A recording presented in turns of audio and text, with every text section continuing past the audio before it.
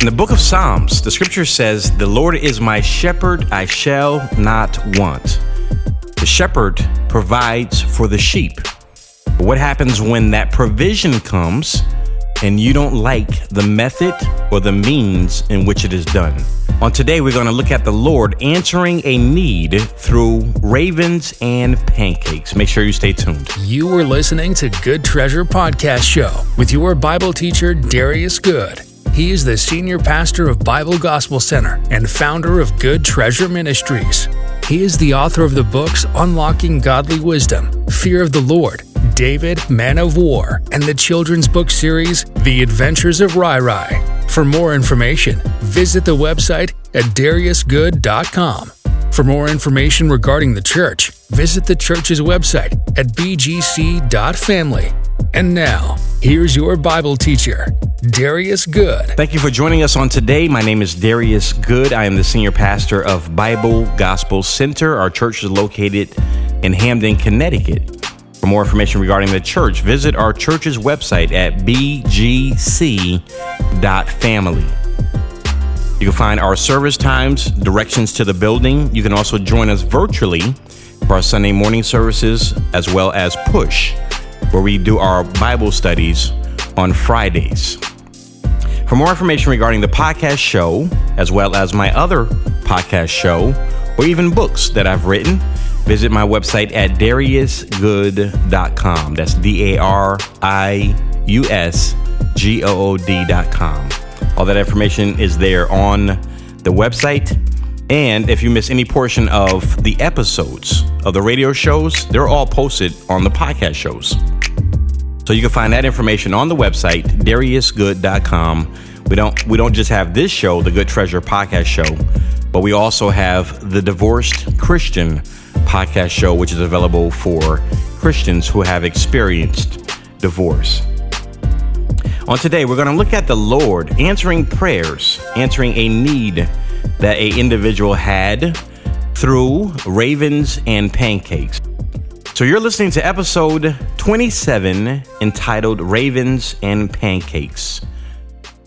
When we are in a need, the scripture gives us instructions on what to do. It says, "Come boldly into the throne room of grace, and we can find help in our time of need." How do we apply that scripture? We come into the throne room of grace through prayer. Through the blood of Jesus, we have rights and access to the Father through his name, by which we can make our request known. So we're talking about the prayer of petition. When we have a need, we can come to our Father, our Heavenly Father, and make a request known, and he'll begin to provide for us. Now, what I've learned in my experience of walking with the Lord, sometimes the answer comes in a way that I would not prefer. It comes in a way that you were not expecting. I'll just give you two quick biblical examples. The nation of Israel was in bondage in Israel. They were slaves for a total of 400 years. The scripture says that actually it was a total of 430 years. But during that time period, they're praying for deliverance. They're praying to be set free, and they're calling for God's intervention in their problem, in their circumstance. And so God answers the prayer, not by sending a general to show up and deliver them from bondage. He answers their prayer by allowing a woman to get pregnant. Now, I have a major problem with that solution, because if I'm currently in bondage and the Lord says, "I've sent the answer," and then he points to a woman that is now pregnant, that makes me leads me to understand that I have to wait till this child becomes an adult, probably, before they could be used as a deliverer. And so God allows Moses to be born. And of course, this is during the time of a national decree by the king that all male children were to be killed. The midwives were instructed by Pharaoh to kill them once they were birthed. And so Moses was taken and put into a basket and floated down the river, where he became adopted into Pharaoh's family by the daughter of Pharaoh, and he was raised as a prince. The scripture says that he was learned in the ways of the Egyptians. He learned their processes. He learned their government, the structure of government. He learned international law and diplomacy. He learned military operations. He had a front row seat to government. And all of this was part of the preparation, because he was not just the deliverer for the nation of Israel. He was the lawgiver. So he had to understand not just law, but how to govern and run a nation. He was about to deliver the people from Egypt, but now birth a nation and put their government structure in place. So all of this was a part of God's plan. But the answer to their deliverance came in seed form. Moses, an answer in seed form. It had to grow and mature. And so there's a difference between receiving an answer in seed form and receiving an answer that comes as fruit. And we have to learn to receive both types. On today, we're going to look at the story of Elijah the Tishbite. He was a prophet. And I'm going to go to his story here in 1 Kings chapter 17. And it talks about a famine where it did not rain. And it was a result of a prophetic word pronounced by Elijah over the region.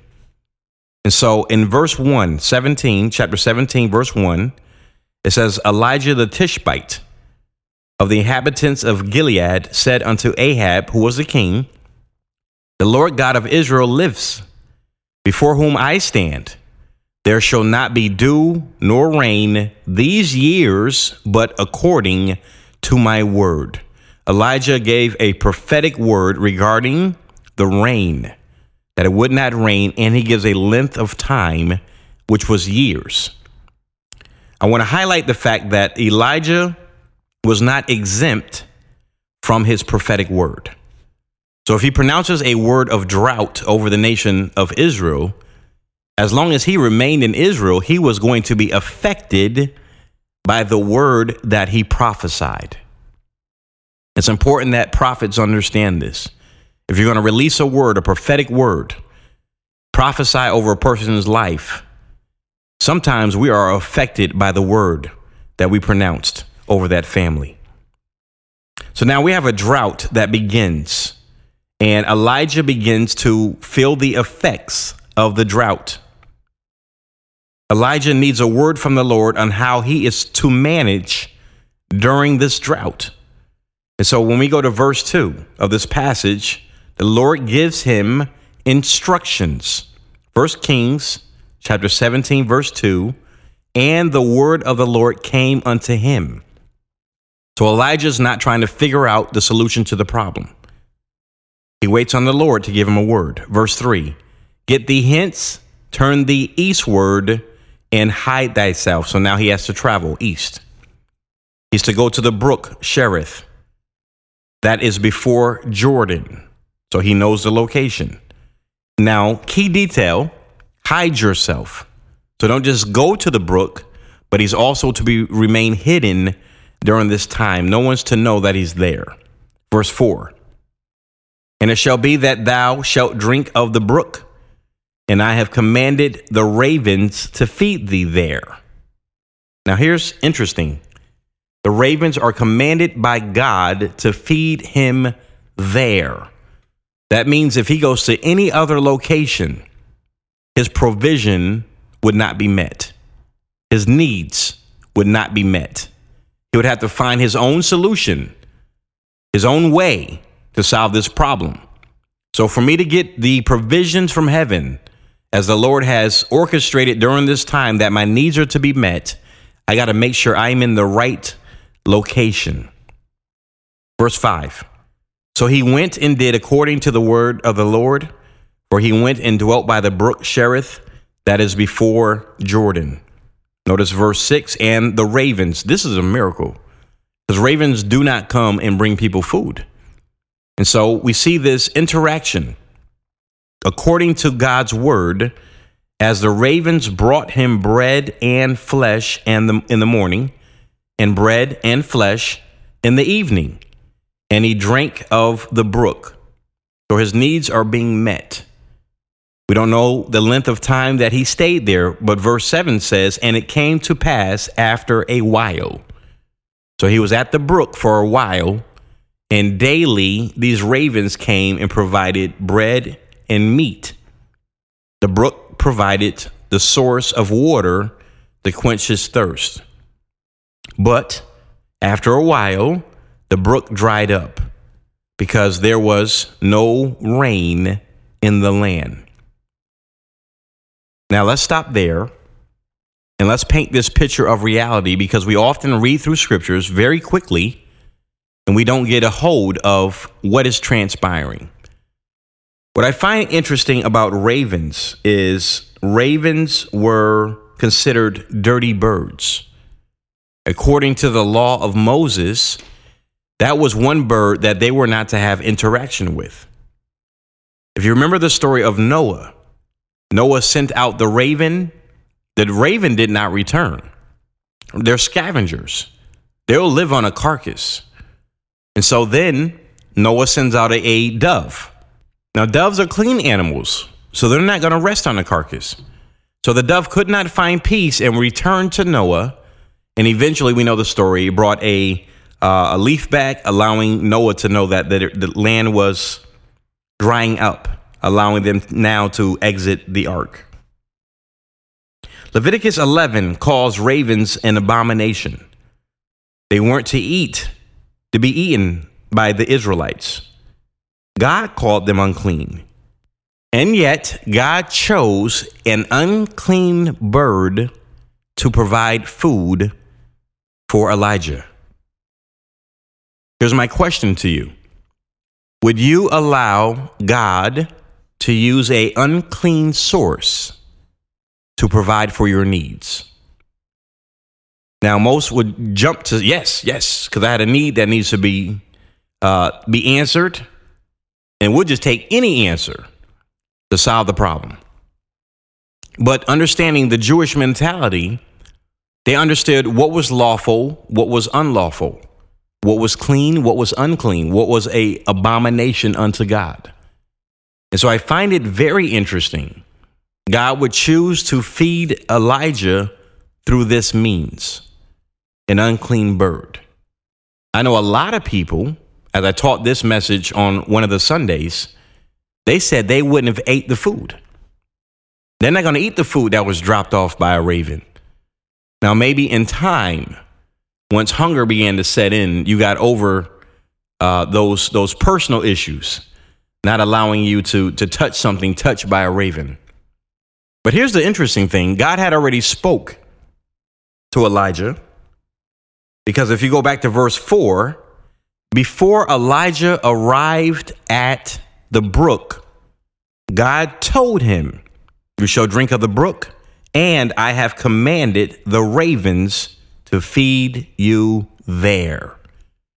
So now your mind has to adjust itself. You know the voice of God. You know the voice of your Father. You know the voice of your shepherd. And I shall not want. And he makes provision for us. And so when the Lord speaks, and he may say something that goes against your theology, it may go against what you feel is morality. It may go against what you prefer, what you deem unclean. But if the Lord has said it, I've learned, let it be so. This is the answer to the problem, because it's not just about getting food. It was also about remaining hidden in a certain place. The scripture reveals to us that Obadiah, he had searched the land along with King Ahab. They looked everywhere. The scripture says that it was a total of 3 years. They looked not only through Israel, but they looked through foreign nations as well, trying to locate Elijah. They could not find him. It was like he was a ghost. He had completely disappeared off the face of the earth. But that's because Elijah followed the instructions God had given him. And so now he's drinking water from a brook, and God is providing his needs through an unclean source. I've learned I have to make adjustments sometime. You may not like the individual God sends to you to provide. You may not like the circumstance. So if this detail was different, I would be okay with it. Well, they may be an unclean bird, but this is who God chose to send to you to take care of you for a while. Let's go to the second provision. The brook begins to dry up. Verse 7, it came to pass after a while that the brook dried up because there had been no rain in the land. And the word of the Lord came to him again, saying, Arise, get thee to Zarephath, which belongeth to Zidon, and dwell there. Behold, I have commanded a widow woman there to sustain you. Many of us don't think twice about this. Elijah goes to the widow woman. We get excited over the fact that another miracle occurs. In verse 15, 1 Kings 17:15, we have the story of this miracle. The woman who was preparing to make food for her son, they only had enough meal for one day. Elijah instructs her to make a cake for him first, feed him, and then make food for yourself. She obeyed Elijah and she began to cook. And verse 16 explains that the barrel of meal wasted not, neither did the cruse of oil fail, according to the word of the Lord, which he spake by Elijah. The meal reproduced on a daily basis, the oil reproduced on a daily basis, and this occurred the entire length of the famine. During this drought, God did a sustained miracle. So there's a one-time miracle that might occur. Eyes that were born, a person born blind, but their eyes did not function. It's missing some key ingredients. Now their eyes are open and they can see. That's not a healing. That's a miracle. And so in those cases, that's a one-time experience. But this is a sustained miracle. A sustained miracle in the case of a blind eye would be if a person's born without a retina and then God heals them and they still don't have a retina, but they can see clearly through their eyes. That would be a sustained miracle. So the woman believed the word of the prophet. And as I said, we jump to this portion of the story, ignoring the instruction given to Elijah. The instruction was to go to Zidon. There's a woman there, a widow woman, that is going to sustain you. Now let's give this some thought. A widow woman is a woman, and as we know more detail about her circumstance, this widow woman, husband dies, she has a son. The two of them are trying to sustain themselves as a result of this famine in the land. You might view that circumstance of me as a man coming into the woman's house, showing up at her house. Now I am a burden to this woman, a woman and her young son. You might view yourself as, am I taking advantage of this woman? She's going to provide for me, not just one day. I'm not just a journeyman. I'm not on a journey passing through. I came to her house to stay for an extended period of time. How many men would have been okay with that? Now, we do not, and I stress this, we do not understand Jewish culture. We don't.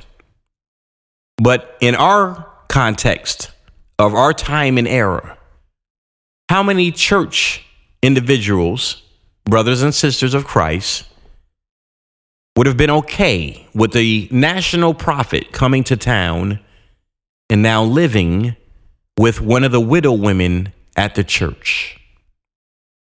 I think the church would have had a major problem with it. May not have said anything week one, week 3. But then after a while, we begin to talk. You know, the prophet is still at Sister So-and-so's house. I say it again. We don't understand Jewish cultures. So we don't know really how their response would have been to Elijah being there, remaining at the woman's house. It's also probable that no one knew he was there because Elijah was in hiding. And as we know in the next chapter, when Obadiah comes across him, he explains that we still could not find you. So maybe those in that town did not know Elijah was there. They might not have known he was in Zarephath. So there he is, just pretty much in hiding at this woman's house. But then what does he feel in that circumstance? Just putting myself in that position, I think after several months, several years, you begin to feel like a burden. You begin to feel like I need to bring more to this situation.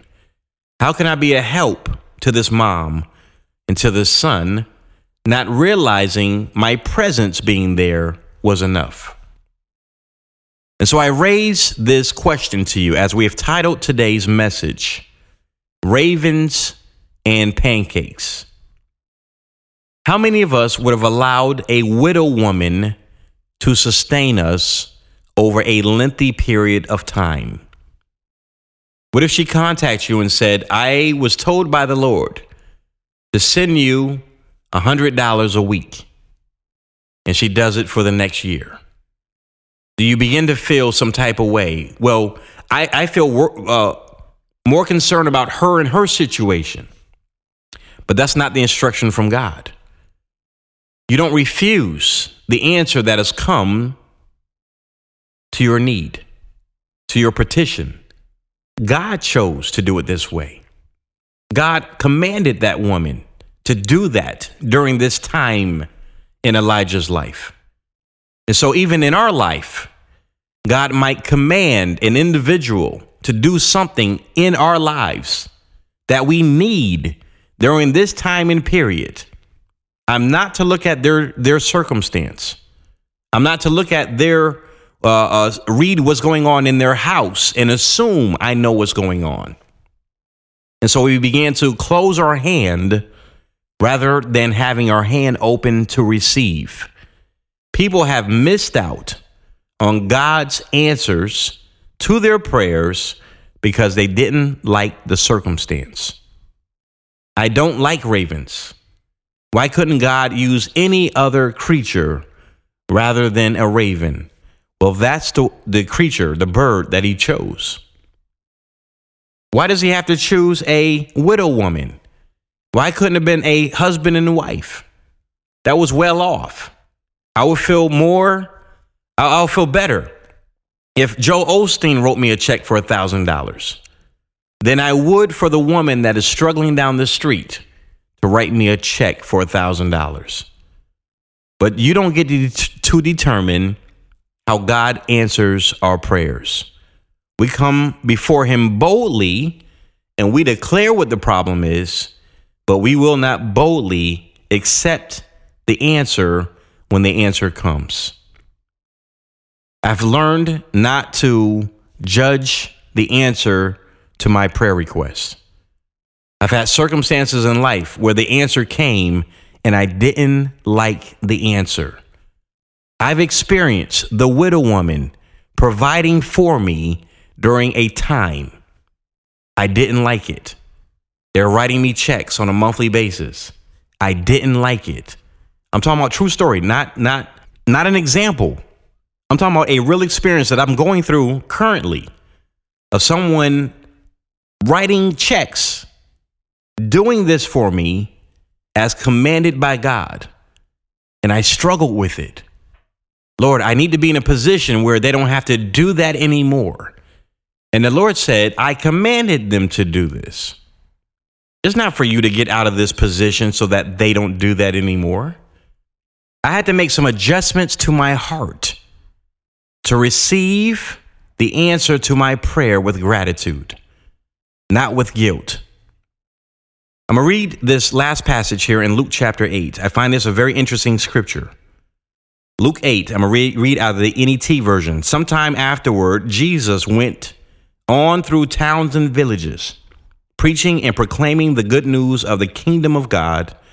The 12 were with him, and also some women, multiple women, who had been healed of evil spirits and disabilities. Mary, called Magdalene. We always highlight Mary, but it was more than just her that was healed. And the scripture reveals here in this verse of whom 7 demons had gone out of. And it says, and Joanna, the wife of Chuza, Herod's household manager. And then there was Susanna and many others who provided for them out of their own resources, out of their own substances. Even in Jesus' ministry, women provided for him. This was God's plan. And I've learned to be okay with God's plan for my life. Until next time, be blessed. You have been listening to Good Treasure Podcast Show with your Bible teacher, Darius Good. This was a Good Treasure Ministries production. Darius is the senior pastor of Bible Gospel Center and author of the books Unlocking Godly Wisdom, Fear of the Lord, David, Man of War, and the children's book series, The Adventures of Rai Rai. To learn more about these books or to listen to other episodes of our podcast show, visit our website today at dariusgood.com. For more information regarding the church, visit the church's website at bgc.family. We pray that today's episode has brought revelation and enlightenment. Please like, share, and subscribe to our podcast show. And until next time, may God open unto you his good treasure. Be blessed.